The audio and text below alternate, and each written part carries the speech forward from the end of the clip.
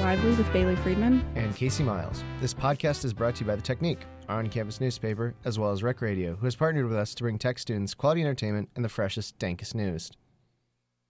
So to begin our podcast today, we are going to be talking about the snow day that we had this past week in Atlanta on Georgia Tech's campus. We did not have class on Tuesday, so thanks for the office who decided to close the school down, because I was able to get many things done that day, including my editorial for The Technique, which was due Tuesday at midnight, and I had no concrete plans of when to write it. So that shutdown of campus gave me all day.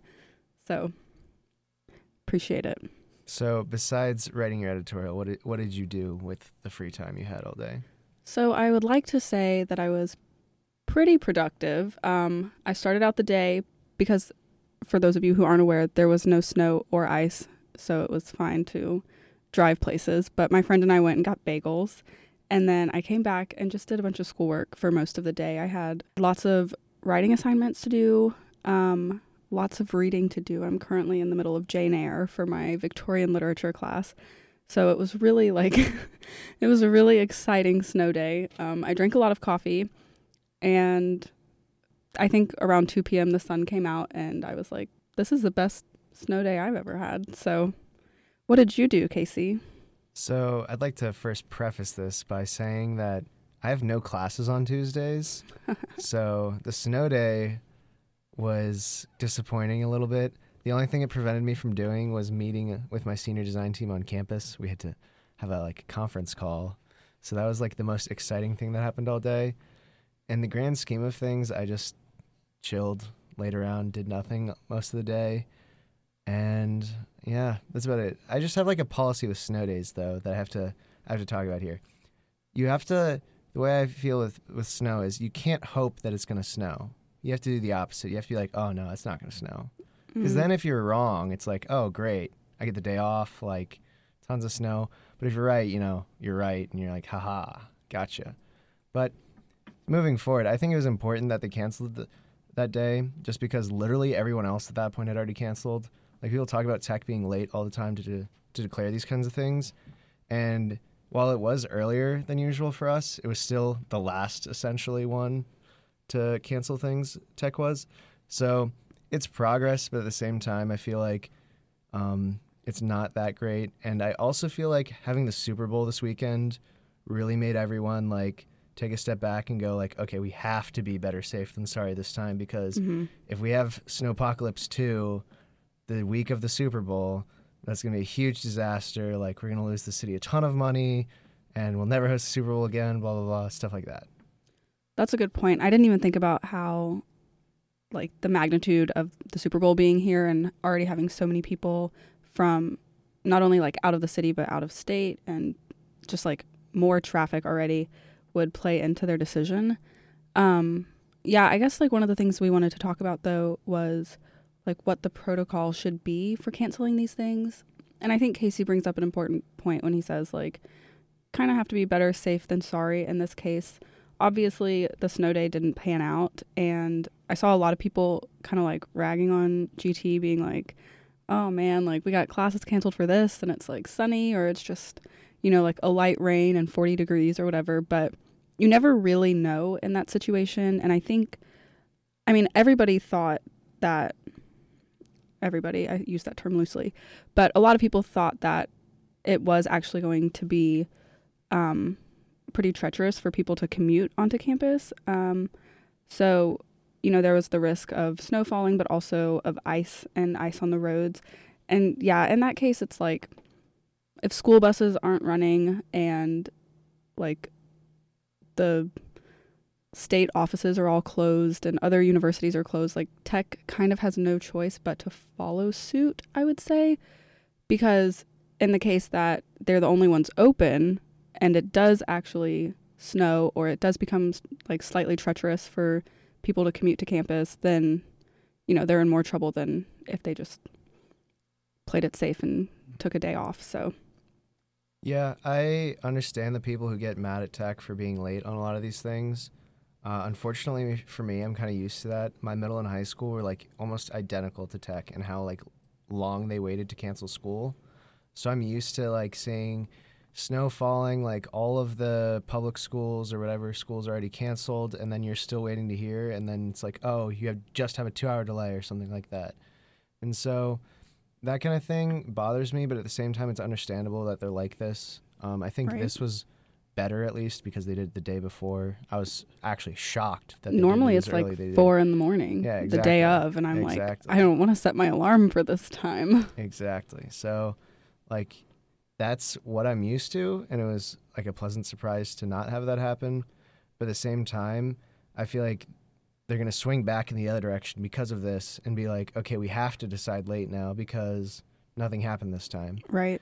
Which yeah, that's fair. they essentially swung this way after finals last year in December of 2017, where it snowed like 4 inches on the first Friday of finals. And they're like, oh, finals are still going on, guys. We can't really cancel anything, so have fun, like hiking through this blizzard. And I feel like that kind of changed their perspective a little bit for this time, but now I'm afraid that next time it's going to shift back and it's just going to be a pendulum effect going back and forth until we somehow settle on a good time. Either way, we did get a little bit of a break. I know for me it was much needed. Tuesday is my busiest day, and so when I got the message that we were closing campus, I cried some tears of joy.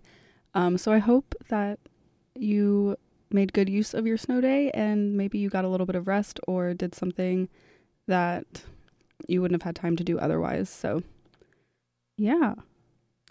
In other news, the opposite of a shutdown happened. The government reopened earlier this week or late last week. What are your thoughts on this temporary reopening, Bailey? So, not to get too controversial here, but I just think this whole mess is stupid, particularly the fact that it's like just like this temporary, tentative opening of the government. Like, I just feel like there are so many people's lives who are affected by this and who are at stake, and their livelihoods and their jobs, and the fact that it's like so, like, it just almost seems like nothing for the people who have the power to reopen and shut down the government, for them to just like do it so nonchalantly. And like, I think that's what bothers me the most, is the fact that, I mean, we've heard about it a lot in the news and everything, but it still feels like people are so like passive about it almost. And I just don't see how that could be, because it, like, so many people are impacted by this. And like, I think, what was it, like 800,000 workers were furloughed. And I don't know, there are so many people who aren't getting their paychecks and who are working without pay or not working at all. And so I'm happy that it's back open and that those people can return to work and get some kind of pay in the next few weeks. But it's just like this looming threat of it closing back down again is what really just bothers me, because I feel like we should care more about the people who are being negatively affected by this.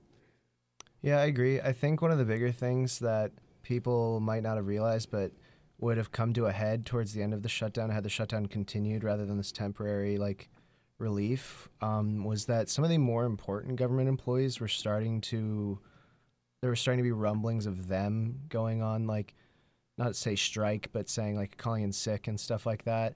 Specifically, I was seeing stuff with air traffic controllers where earlier on in the shutdown, you saw people complaining like, oh, TSA agents aren't showing up. And that's all well and good. That's a whole nother issue. TSA is like security theater.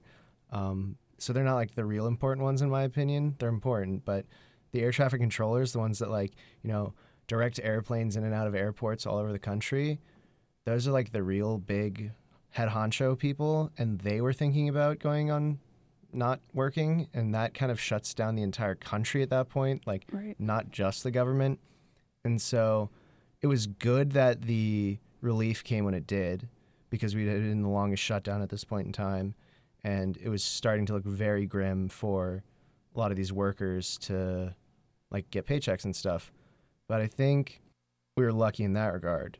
But moving forward, or if we re-shut down the government on February 15th, I don't really see us coming to a deal anytime soon. Like, I think this cycle is just going to continue if they shut down again, because at this point they haven't reached a deal. If they don't reach a deal by February 15th, it's kind of just like, well, you've had 2 months essentially at that point to talk about this, and you still can't resolve it. Yeah, and like we kind of talked about this on Battleground a few weeks ago, but I can't really attribute this to anything other than just like a massive temper tantrum. And like I don't know if that's just me, but it just seems so petulant in a way. It's just petulant. Yeah, I can see that, and I think that hopefully the fact that we got new senators and House representatives might help in terms of them going, hey, like, I want to actually do something. Can we do something?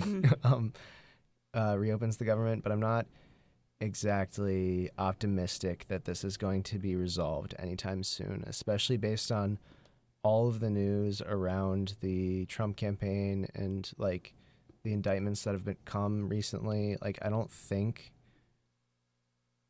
like at this point, Trump doesn't want to compromise. And I think that is part of the problem.